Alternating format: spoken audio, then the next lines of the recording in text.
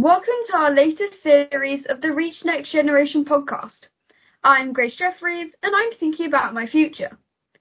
To help me with this, I'm speaking with successful women to get an understanding of the challenges they faced throughout their careers, how they overcame them, and what tips they have for girls of my age. Today my guest is Donna Jones, who is the Police and Crime Commissioner for Hampshire and the Isle of Wight.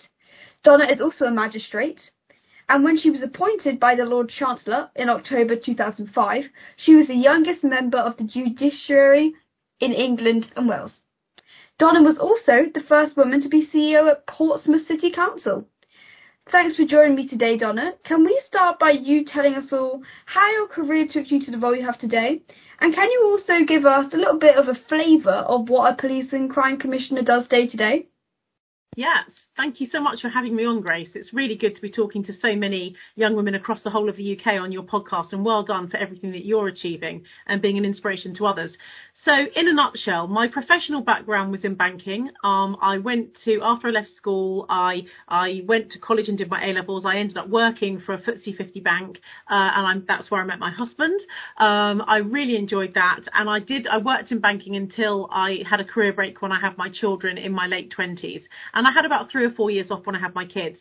During that time is when I was then appointed by the Lord Chancellor as a magistrate, as you've just mentioned. And I served on the South East Hampshire bench for 16 years. And I was a bench chair for 13 of those 16 years. So I didn't do family or youth crime. I did adult criminal. And I really, really enjoyed that. And I served as a magistrate until May last year, when I was elected as Police and Crime Commissioner, representing 2 million people across Hampshire and the Isle of Wight.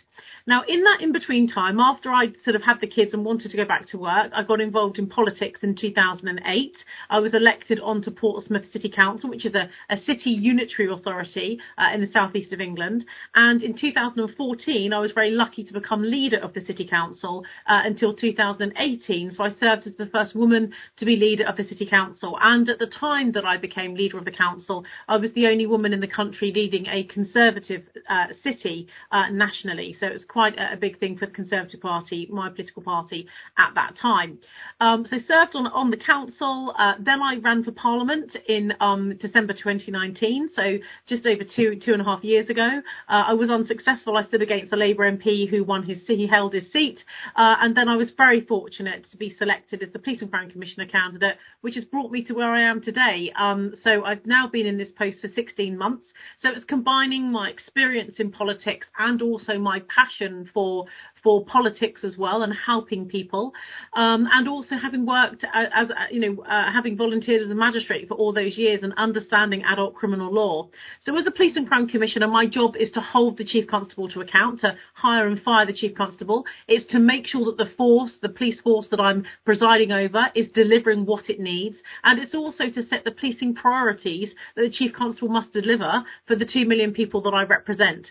Now, in addition to that, I'm also the national lead for victims across England and Wales, which includes violence against women and girls, and also serious and organised crime. So working with the Home Office, the National Crime Agency and other specialist criminal justice partners in the country to really monitor what's going on with organised crime gangs. So a very busy role, real interface working with the Home Office and the Ministry of Justice, and also my own police force, and ultimately being a voice for the people that I represent. Wow, you definitely seem like you've got plenty of jobs to keep you busy. I don't know how you handle it all the time. It is a busy role. But I have to ask, when you were at school, did you know what you wanted to do or be, or did it happen later in life? Yeah, so when I was at school, when I was at primary school, I wanted to be a train driver. But then as I got older, I loved acting. I did do an A-level in drama. I did GCSE drama. I was offered a place at drama school. I really, really loved acting. I did lots and lots of amateur dramatics when I was a teenager. And I also played quite a lot of hockey, played quite a lot of sport, and tennis. So yeah, I was kind of thinking it would be something to do with presenting, journalism, perhaps something in that kind of communicating with people type job, because that's what I love doing. doing. But then when I did my A-levels, I took a gap year. I was going to go to Cardiff University. I took a gap year. And in that gap year, I did a couple of jobs, went travelling around Europe with one of my really good mates for veterans from school for a couple of months, came back, and then a role came up working for the bank that I worked for. And within about 3 or 4 months, they offered me to go on to what was called the Accelerated Development Programme, which is very much similar to a graduate training programme for people when they've come out of university. And I remember talking to my dad about it and him saying to me, look, you're going to go to university for 3 years. When you come out, you're probably going to be applying for a job just like this one. Why don't you just stick with the job?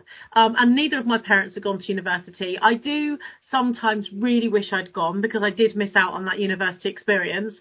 But I wouldn't be where I am today. I did all of my professional investment banking qualifications.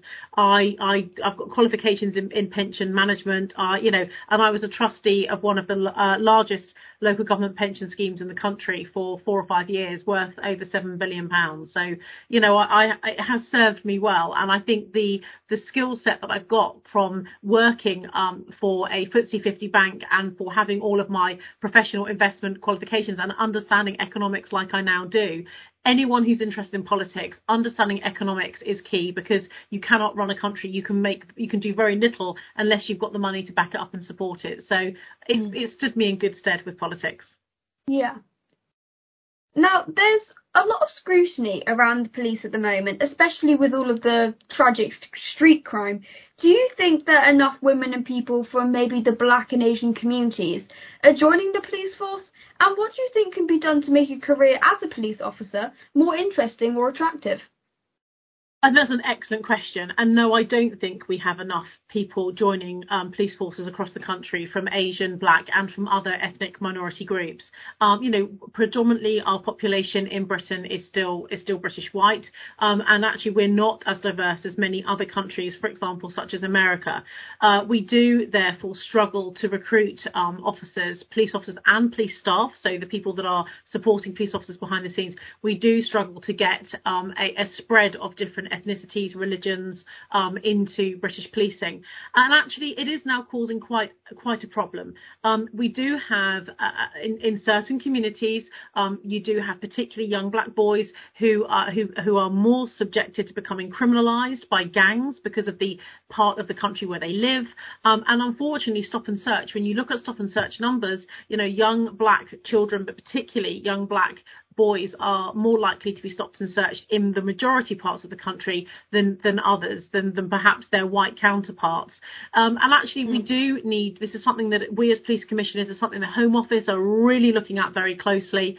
And actually aspiration creates inspiration, or the other way around. So actually for me, as a civic leader, as somebody who is a political community leader where I live, I think it's incumbent upon me to do everything that I can to get some really good, strong, high quality Black, Asian and other minority leaders in policing. We're doing quite well in Hampshire. We've got some really good, Asian particularly police leaders who are superintendent, chief superintendent ranks, and hopefully we'll have an ACC, an assistant chief constable who will be at that rank as we have done in the past.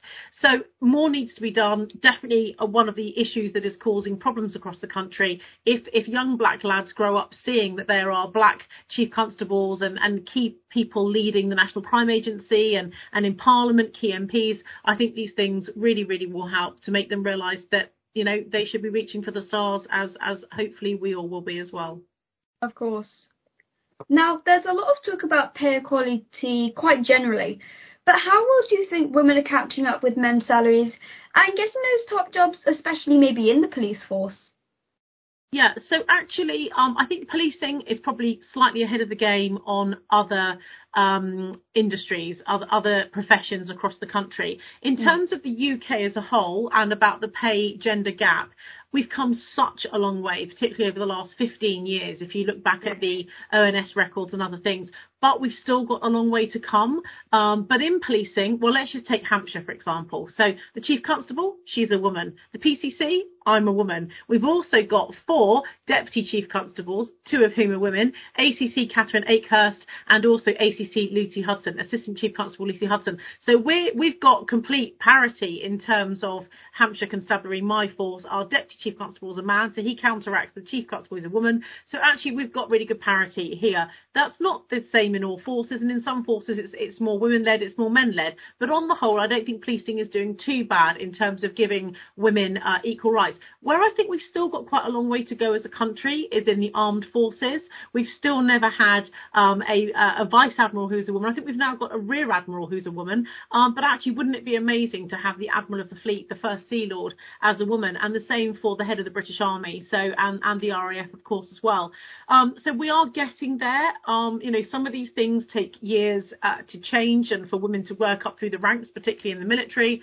But for me, I think in policing we have a way to go still. But I certainly think in my own force we're probably one of the best examples of where we have got equality. And in terms of pay across the country, more definitely does still need to be done. We do need to have more women as chief executives of some of our biggest players, British Steel, BAE Systems, British Airways, some of these fantastic companies that really put Britain on the map. We need to have more of those, having women leading them, because again, it creates inspiration for women growing up, not just in Britain, but around the globe.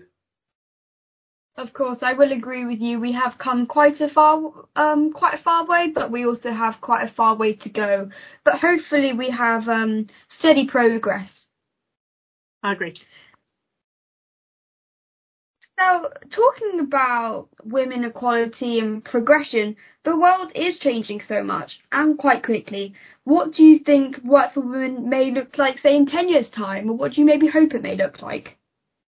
Well, there's been quite a programme through the British government to really inspire girls to study those STEM subjects, those science, technical, engineering, electronics, those kind of things, maths particularly. And I think we're going to see over the next 10 years more women, girls, graduating from university with excellent degrees from some of the best universities in the world that we have here in Britain, in physics, chemistry, some of those mathematical degrees that are mathematical engineering, for example, where we will then have scientists and people who will be designing, engineers who will be designing some of the best. It may be new jumbo jets, new components of Rolls-Royce engines, who will be women. And that for me will mean that that will be a proud day for this country when we've got a decent percentage of women in those really key roles, because actually we know that women, given the right encouragement, support, are able to achieve everything that men can and more. And actually, when I think back to my predecessors, your predecessors, your grandparents, your great grandparents, actually, our grandmothers were not offered the opportunities that we're offered today. And I'm much older than you. I'm 45. So I've seen some of this in my life, and I've seen a big change. I hope that for you and your generation, by the time that you're at university, it will just be part of the course that half of the girls on engineering degrees, on chemical engineering degrees, on physics degrees will be girls as well as boys, and it won't be so male dominated. That's the same for architecture. There are still so many professions where they're seen as being a bit more of a boy type job. I really can't wait for us to have equality in those areas, and the best way to do that is for schools and colleges and universities to keep marketing and making these jobs attractive and appealing to girls as they're growing up, so that they have that as their inspiration of what they want to do as their chosen career. Of course. Now, throughout your career, have you had perhaps any mentors, or have there been anyone that you particularly admire? Gosh, people I admire, probably politically and personally. So I would say probably somebody that politically, it's probably a couple of people I politically admire. One of them is William Wilberforce. He was a member of Parliament from many, many years ago, over 200 years ago. And he brought about the abolition of the Slavery Act. And for me, I think it's probably in modern day democracy, one of the pieces of legislation that we as British citizens should be proud of is the fact that we are not legally able to own another human being, and we can't trade human beings as if they're commodities. And so that abolition of the Slavery Act that was brought in by William Wilberforce, for me, is one of the most most commendable and pieces of legislation the British Parliament has ever brought about. In fact, I've got a big painting of William Wilberforce in my office. It's not hanging at the moment; it's in a box because I'm about to move office, but it's something that I've bought and I treasure. Modern day, I suppose Barack Obama. I think it was quite a shift when Barack Obama became the first black president of America. I think that was quite a seismic change. America has got so many complicated social issues, but actually having a black president, I think, has taken them forward. It would be great if eventually they get a woman president. I mean, we thought we were almost going to get there with Hillary Clinton back sort of 6 years ago. Didn't quite get there, and I don't have it. I'm not advocating Hillary versus Trump. I'm not going to get involved in that one. But it would be great for one of the biggest superpowers in the world to have a female president. When you look at Britain, just this week we've had Liz Truss, entering number 10 as Britain's third female prime minister. And actually that's quite sad that she's only our third female prime minister and we're in 2022. America still haven't had a single woman yet. So for me, that's going to be quite a seismic change when it comes. The same as Russia, when Russia gets a female leader. China, will China ever get there? And I still can't quite believe that in 2022 we're having these conversations about when and if there will ever be women running some of the superpowers in the world. In fact, I remember back in 2014 when I became the leader of Portsmouth City Council, and I remember on the day it was all very sort of in the balance as to whether or not I was going to get the support from an opposition political party to put me in as leader of the council and remove a very long-seated 10-year former Lib Dem administration. And then the BBC were waiting outside after the meeting, and the BBC political correspondent asked if he could interview me, and he interviewed me in the council chamber. And I said, how come you sent a film crew down? And he was like, you're the first woman to be leader of the city council. That's a really big thing. It's news. And I couldn't believe it. I thought, crikey, it's 2014 and it's newsworthy to say that a woman has become leader of a council, but that's the world we live in, and old habits do die hard, but we are getting there. We've all got to keep plowing ahead on this one. So I have to ask, do you still perhaps have any personal, professional ambitions that you wish to fulfil in the future? I think one of the reasons that I've left working in the private sector and I've gone into the public sector, so working in political life now in through local government from the majority of that, and now more recently through policing, is because I want to help others, and that's often what drives people to want to work in the public sector, be they a social worker, a civil engineer, a planning officer, whatever they might be. Very often people wanting to give something back is why they work in the public sector. Now, for me, when I decided to run for Police and Crime Commissioner, having been a magistrate for so many years and having seen the causes of crime and reading many pre-sentence reports, sending lots of people to prison, reviewing breaches if they breached their community order or any kind of sentence if they were out on licence from prison, I realised that these things are cyclical. So very often the people that are the most criminalised that live in our societies, those people that are causing the most harm and exploitation to others, they are people who have had really quite sad childhoods themselves, and they've been through a number of what we call ACEs, adverse childhood experiences, and because it wasn't gripped properly in their childhood, what that's done to their mental health, what it's done to their processing of what's right and wrong, how they deal with anger and anger management, often can lead to them being violent people or dishonest people or committing offences of a sexual nature, which of course they shouldn't be doing. But quite often it's triggered by abuse to themselves as children.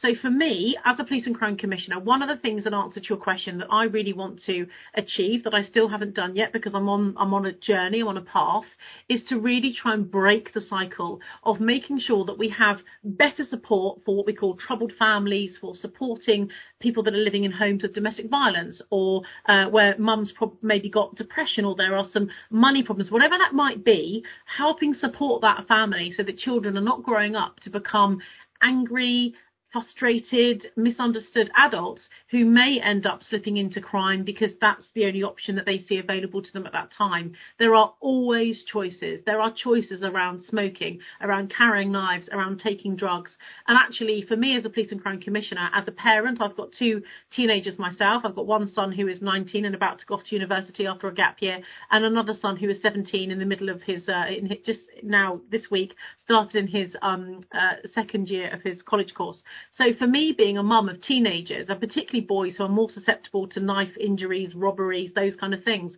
I want to make all of our communities safer across England and Wales. I want to make sure that we are really doing everything we can to stop the flow of drugs into Britain. We are losing the war on drugs at the moment. It is a vastly complicated issue that is about addiction, and it's also about societal breakdown in many cases. So trying to prevent the exploitation and criminalisation of children, particularly teenagers, is key for me. There's still a lot more work to be done, but by working with the government in the way that I am, with the Home Office, with the Ministry of Justice, the 2 really key departments that I work with, is key. And of course, we've just had the announcement of the new Home Secretary, Suella Braverman, who is an MP from my patch. She's a friend of mine. I live about a mile from her constituency. And also with the new Lord Chancellor, Brandon Lewis, who is somebody who I know, again, very well. I worked with him when I was the leader of a city council. He was a minister in that particular government department that deals with councils. So I'm looking forward to working with Suella and Brandon very closely to address some of the issues I've just mentioned, and hoping I can make a difference for the people that I represent and across the country. Yeah, I think there definitely is a difference to be made, but hopefully we can make that difference quite soon. I hope so. So this is a new question for all of our guests for this series, and that is, if you had to describe yourself in 3 words, say only 3, what do you think they would be? I will give a brief warning. I've said this before. It sounds easy, but it isn't. 3 words. Okay, here we go. Compassionate. Okay. Determined. Okay. And a hyphenated work. Hard-working. Maybe slightly 4. Well, that's a great place to end off. I really have enjoyed chatting with you today, Donna. Thank you so much, and I'm sure everyone listening will now be thinking about some of the choices they're about to make in their own careers. Keep listening to the Reach Next Generation podcasts as I talk to many more brilliant women, and more details about us and our summits are at www.reachnextgeneration.com. And a big thank you to all our partners and sponsors: Ideal Standard, Barclays, St Modwen, Green King and Levi Strauss.